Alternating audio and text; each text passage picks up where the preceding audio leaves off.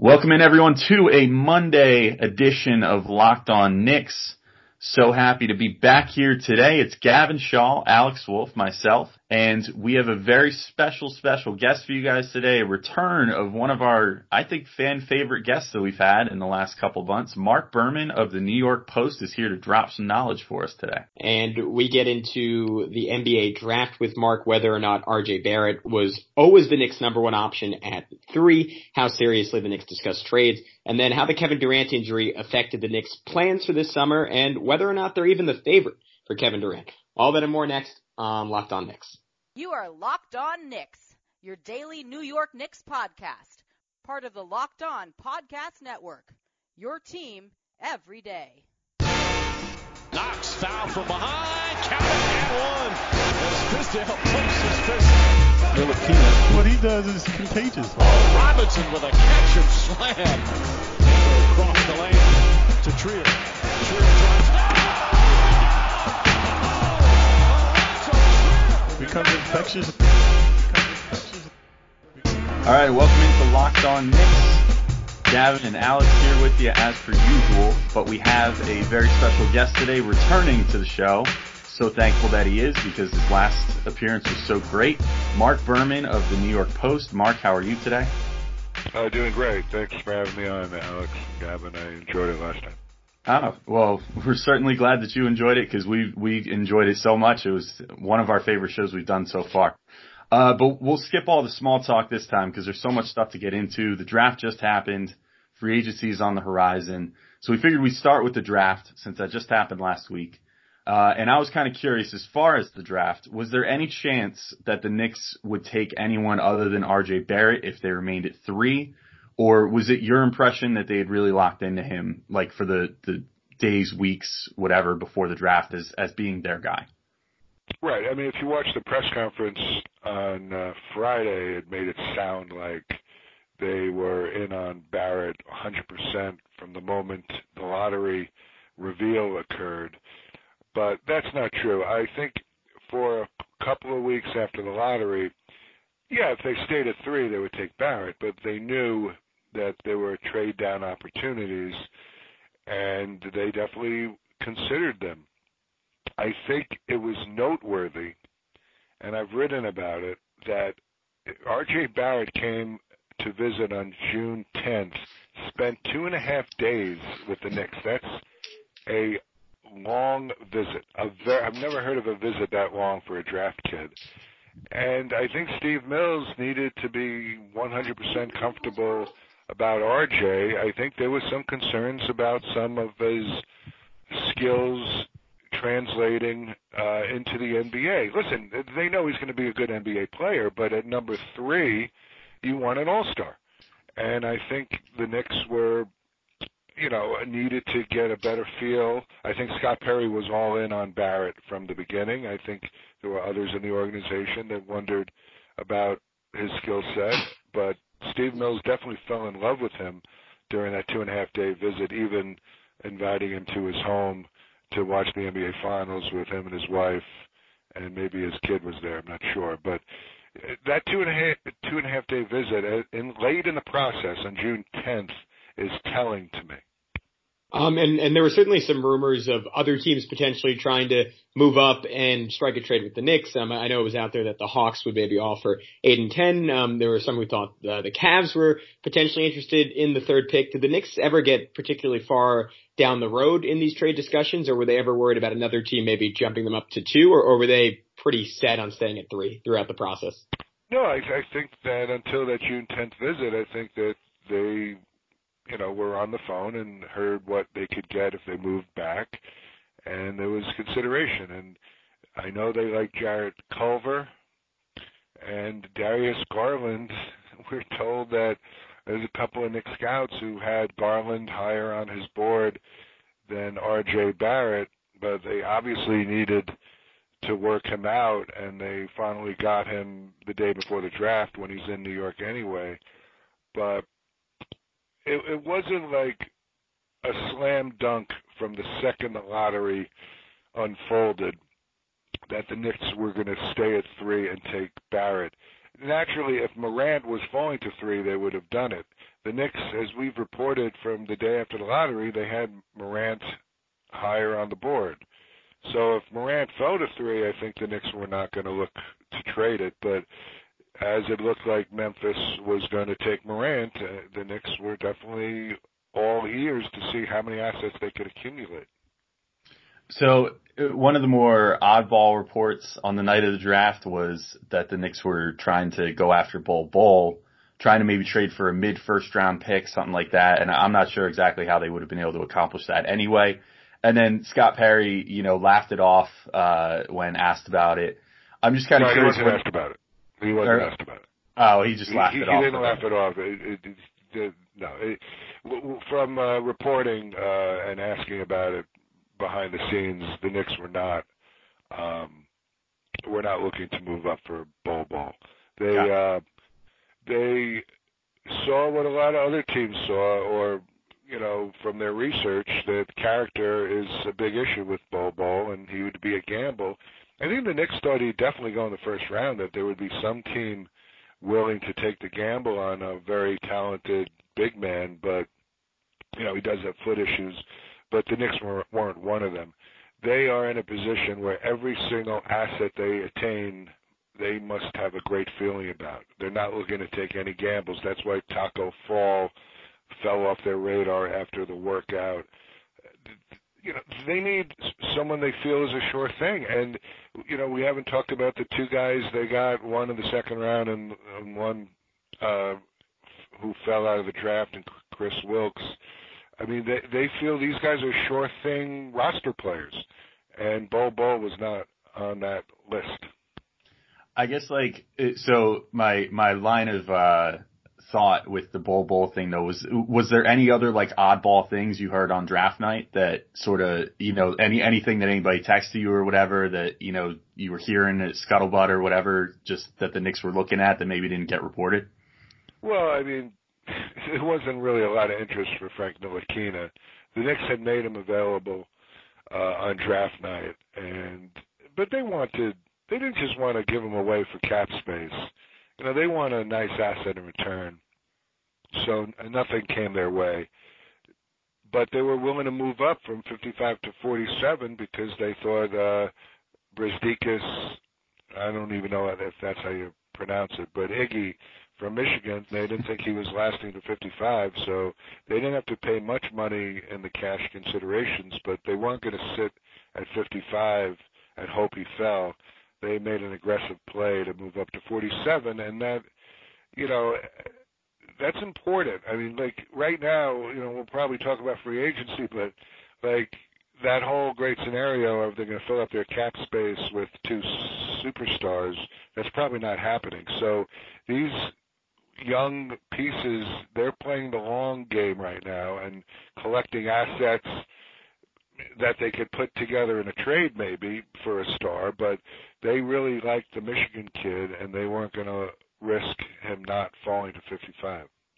And Mark, you just kind of hinted at it. We wanted to get into free agency. Obviously, the Kevin Durant injury, the NBA event, that is still sort of rippling throughout the league. I mean, implications far beyond the Knicks, but it in some ways affected the Knicks perhaps more than any other team. How do you think in the immediate aftermath of that, and I guess up to this point, that has shifted their approach to free agency? And I think the initial report was that there was some indecision on the Knicks side of whether or not they would still want to offer him a 5-year max contract or maybe work out a sign and trade with Golden State. Where do you think they're at with all that now? No, I think they're still very interested, but you could tell there's not as much jubilation in that approach than there once was. I mean, the Kevin Durant as an asset has changed. Missing next season, coming back at age 32, where maybe that's a load management season where maybe you're restricting his minutes and games, like Kawhi Leonard, who played 60 games, never played a back-to-back. But, the Knicks were very confident at some point during the season that they were going to get Kevin, and Kevin was going to try to bring Kyrie. And, now the whole concept of KD alone is Well, it's not going to do anything for next season, obviously, and it's a little bit of a risk. But the Knicks are desperate, and it's still their top plan to go after KD. They definitely feel they have a meeting set up with Kawhi, and Steve Mills knows the uncle for many years. I mean, they're not close, but they are connected. They lived in South Orange, New Jersey together and used to ride the train into the city quite a bit. So, they feel they'll at least have a chance to pitch Kawhi, but what are they pitching? Kawhi is right in the middle of his prime. Does he want to give up a whole season? Even if you say, listen, just wait a season and we got KD coming at age 32, it's just, that whole scenario doesn't work for Kawhi because this is a prime year coming off a championship.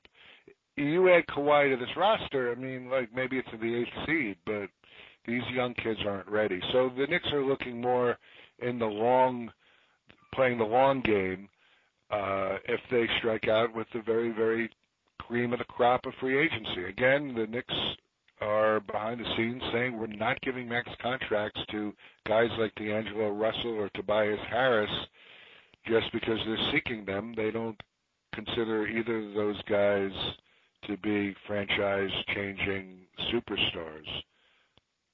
Yeah, so there was a report actually just came out today from Rick Bucher at Bleacher Report saying that KD and Kyrie have been meeting consistently to try to, determine plans together, that they really do want to play together. There was Brian Windhorst at ESPN last week, and Kendrick Perkins on a show mentioned that Kyrie and KD might be seriously looking at Brooklyn now. Are you hearing anything to that effect, or do you think that the Knicks are still probably in decent shape, at least for Durant, if he was going to come to a New York team? No, I don't think they're in decent shape. I think they feel they still have a shot at Kyrie, but they don't sound overly confident about either of them. The Brian Lewis wrote over the weekend that without a doubt, KD is looking more toward Brooklyn because of Kyrie's urgings. It looks like Kyrie, why come to the Knicks without Durant for that first season and you're going to be 35 wins and all the pressure is going to be on him? I don't think he wants to deal with that. But in Brooklyn, you got a better roster, and even if Kyrie comes in without KD for that first season, you're probably making the playoffs and building something that's more ready than what the Knicks have. But KD and Rich Kleiman, they know there's a big difference between the Knicks and Nets. The biggest stage is the Knicks. The Nets are still a sideshow unless Kyrie feels he's so arrogant that he feels he could put the Nets back on the map. And they have gotten tremendous publicity over the last month. Their profile finally rising because there was just no traction in Brooklyn for too many years. It was stunning. The Knicks were so down, and the Nets couldn't gain any fans. They couldn't get the converts.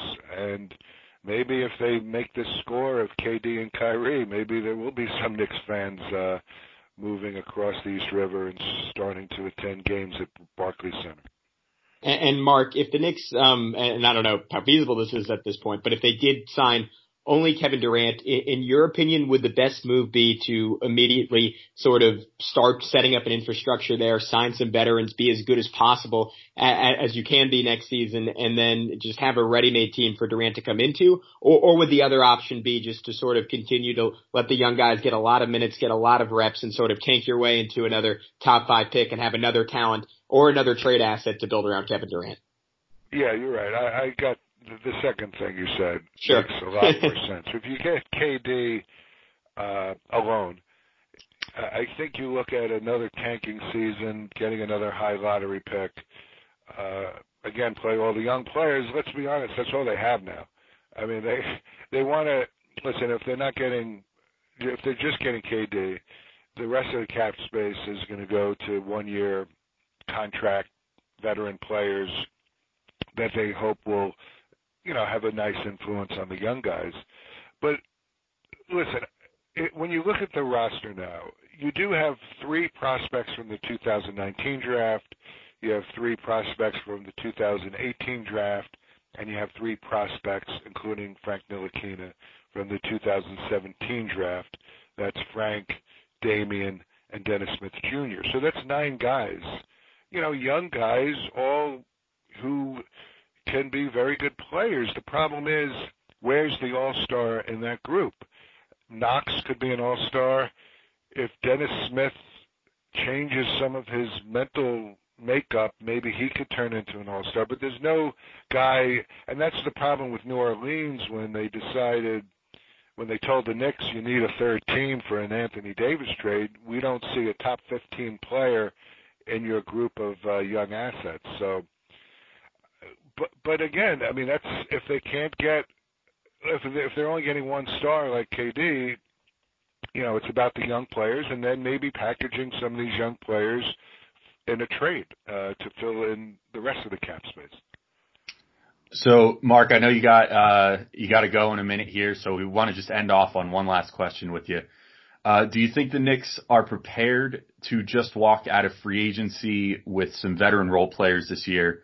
I know you did mention in one article that their list of max-worthy players is a pretty short one, and I just feel like to fans especially, it's very important this year just to know that the Knicks aren't going to go insane and spend money on people that might not necessarily be worth it in the long term. So, is your impression that they are genuinely invested in this idea of being smart with their money and not spending on someone that's not worth it if something doesn't manifest for them?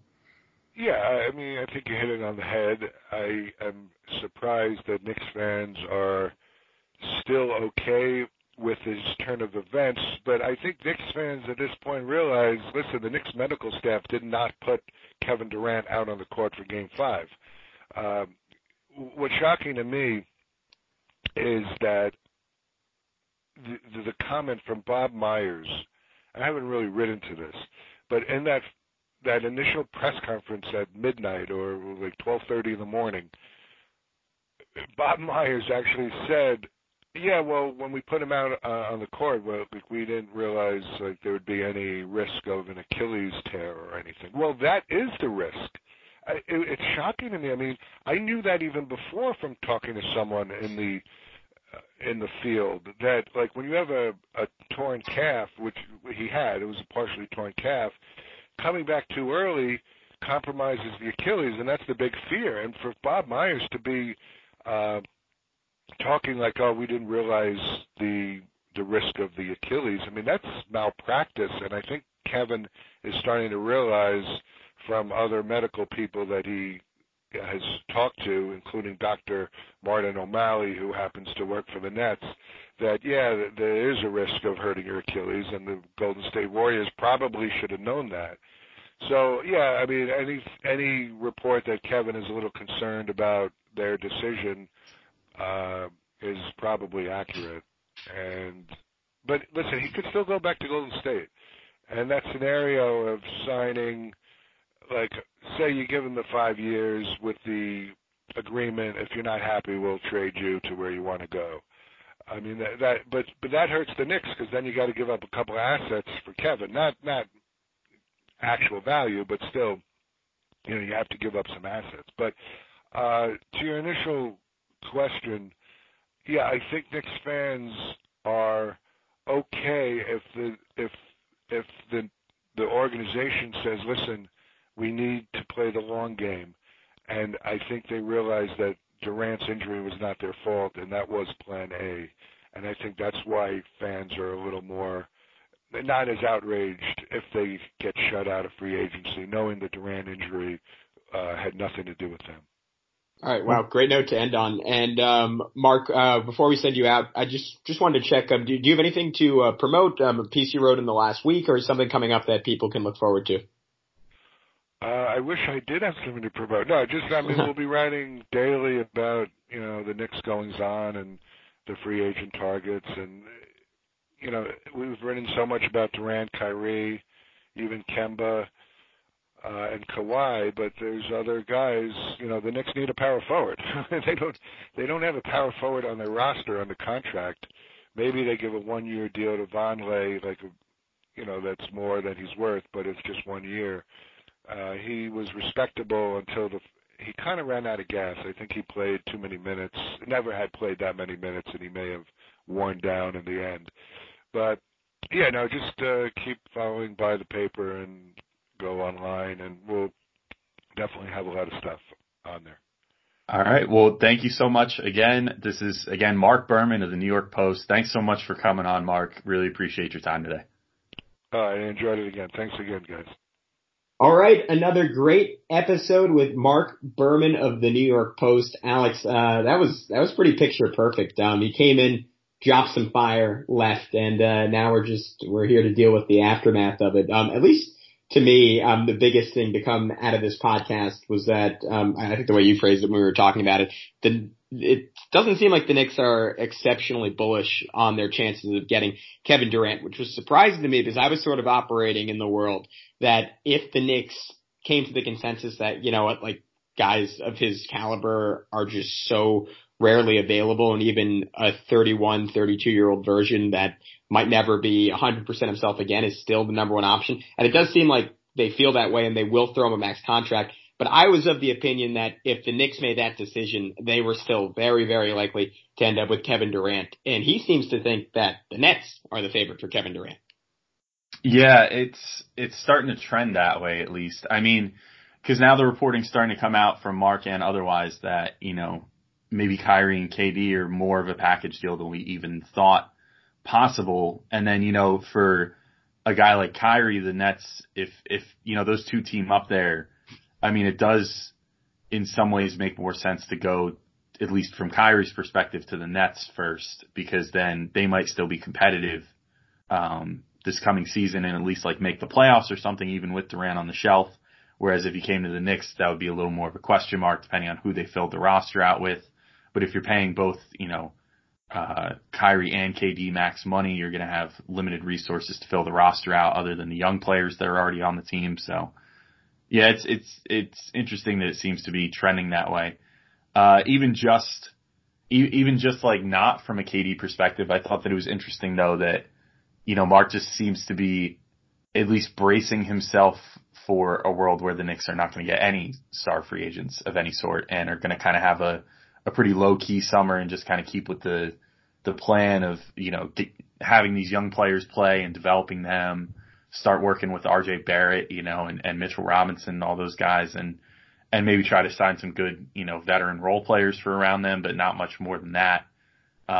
It just seems like, I mean, I know he probably didn't want to lean too hard in one way or the other, but he seemed pretty, ready for that possibility, I guess would be the way I would put it. Yeah, and I do like the idea, initially, I've gone back and forth on this, from a personal perspective a few times this season, but just that the Knicks are willing to be patient and not spend max money on guys like D'Angelo Russell and Tobias Harris, and just because a guy perceives himself as a max player, and maybe, I guess rightfully, the only thing you need to perceive yourself as a max player is for literally one team in the NBA be willing to give you max money. So that's fair for those guys' parts. But I like that the Knicks, at least internally, aren't going to let other teams dictate their market for guys, and they're going to make an assessment on their own. And if those guys don't sort of hit the mark that they want, then they're just not going to go above a certain amount of money. And I appreciate that in the sense, and this is something that's obviously been talked about quite a bit, but just in how different that is from past Knicks regimes. The other really interesting thing to come out of this podcast was that there was some dissension on the RJ Barrett pick, and maybe by draft night everyone was sort of on the same page and there was agreement, but he specifically noted that some of the Knicks scouts, like myself, so I feel a little vindicated, depending on who those scouts are, had Darius Garland higher than RJ Barrett on their board, and he specifically noted it wasn't until June 10th when the Knicks essentially had a 2.5 day meeting with Barrett. Barrett, I think he said, went over to Steve Perry's house and met his family. And at that point, they were really, really sold on him. But I just thought that was interesting that it was really Perry who was sort of driving the RJ Barrett train. And it seemed like there was clearly some amount of consensus, certainly by draft time, but not everyone was on the same page with the RJ Barrett pick, which seemed to be the idea the Knicks were pushing out there. Yeah, I don't think it was. I think it was Steve Mills's house that he went over to. Right. Mark had actually written a little story about that. But yeah, he'd gone over there to watch a finals game at the Mills household, and spent time with Steve and his wife and whatever, watching the finals game and stuff like that. So yeah, it was interesting though. I do think, and he mentioned Culver as well, who obviously we had talked about a ton on the show. It was just kind of some interesting tidbits there. I do think though, it is funny because right around that time was when things really did seem to start getting locked in, like in the media coverage about Barrett. So maybe the Knicks, kind of let it be known a little bit that, that like we've really vetted this kid now and we really feel good about him. 'Cause some of the, the trade scenarios and stuff came up and, the rumors about that. And then obviously they had Garland in for that last minute workout, but it seemed, I mean, at least to me at least the last week before the draft, that it seemed more or less like unless the Knicks got blown away, they were going to take RJ Barrett at 3. 'Cause that just seemed to be the way that the top guys wanted it to go. So, but yeah, it was interesting just to kind of learn that maybe they weren't it wasn't quite as much of a home run to them as maybe it seemed on the surface for the whole time ever since the draft lottery. Yeah, and we don't totally need to relitigate this because we've pretty much done 2 full podcasts on this, but just sort of like one more stake in the heart. I know, Alex, this is something that you did a lot of reading on. I think you mentioned in our initial podcast, but for me, like I was always of like, I don't know, maybe like a little bit like too trusting, but I was always of the opinion in terms of Kevin Durant's injury, like, I assume like they like told him there was some level of risk, or like he did that research on his own, but then it came out like that there was like that quote from Bob Myers and like Steve Kerr that they didn't think there was any risk of re-injury. Like Mark specifically mentioned, I mean, talking to people in the field, and you can obviously this is something you can do your own research on. Everyone can sort of be their own doctor, but just the idea that like, I think you mentioned, the Nets team doctor specifically, who I think did Kevin's surgery, noting that, yeah, like, I mean, with like a pretty significant calf tear, there is an increased risk of an Achilles tear as well. And again, that was something like not breaking news, but just one, tough to hear. And two, like my first thought, which I mentioned to you when we were discussing this, Alex, was I'm just like, I'm stunned on like KD side of this. Like if this is literally something you can Google online, like how does no one in his camp, like the people paid like specifically to look out to him? And I guess we don't know if this happened. Like maybe there were people saying like, hey man, don't play, don't risk it. But just the idea that like his like Rich Kleinman, like, let him go out there is, and like, again, like if he was set on going out there, like, as people talked about, no one's going to stop him. I'm going in circles now, but it's just like, the whole thing is just so wild to me. And it really, I mean, the effects of it couldn't be more clear after this podcast when you talk about the idea that like, I mean, Kyrie maybe would have preferred the Nets regardless, but I mean, specifically because of the fact that like he can actually be competitive with them next year without Durant, like that just fully drives home how crushing this was for the Knicks. Yeah, truly. And the whole injury thing isn't like, I don't know, that wasn't like a huge revelation to me, like when, it was first getting revealed, like, oh yeah, like a calf strain definitely puts more strain on your Achilles, because that's kind of just like sports medicine 101, and just like body 101, I guess. If you have one part that's compromised, especially as a high level athlete, other parts of your body are going to have to step up to, accommodate that, because you're going to be like in Durant's case, he would have been avoiding doing things that put a lot of strain on his calf by, not consciously, but his body will then, distribute that pressure elsewhere to try to, protect that calf muscle. And in that case, it was putting that extra pressure on a hard cut onto the Achilles tendon, which then snapped it. Yeah, I don't know. I we don't have to relitigate the whole thing. Yeah, I don't want to relitigate because it still makes me angry, and we had one of our more NSFW pods about this already. But yeah, it sucks, and it does seem like that one single event that probably could have been avoided, because it seemed like the Warriors probably would have lost the series anyway at that point. It just kind of fully changed the course of things for the Knicks, even if I don't want to look at it that way, because I care more about the fact that it harmed Kevin Durant's career. But still, it did kind of, seem like it single-handedly threw a big wrench into the Knicks' plans for this coming off season. But so at any rate, on that happy note. yeah, on that happy note. So we can get going. Thanks so much again, though, to Marc Berman of the New York Post. We were so glad to have him back. Hopefully, the second time of many, many times that we'll be able to have him on because he's been a great guest. Hope you all enjoyed it. We will catch up with you guys probably at least a couple more times this week, so keep an ear out for that. But until next time, have a good week and peace out.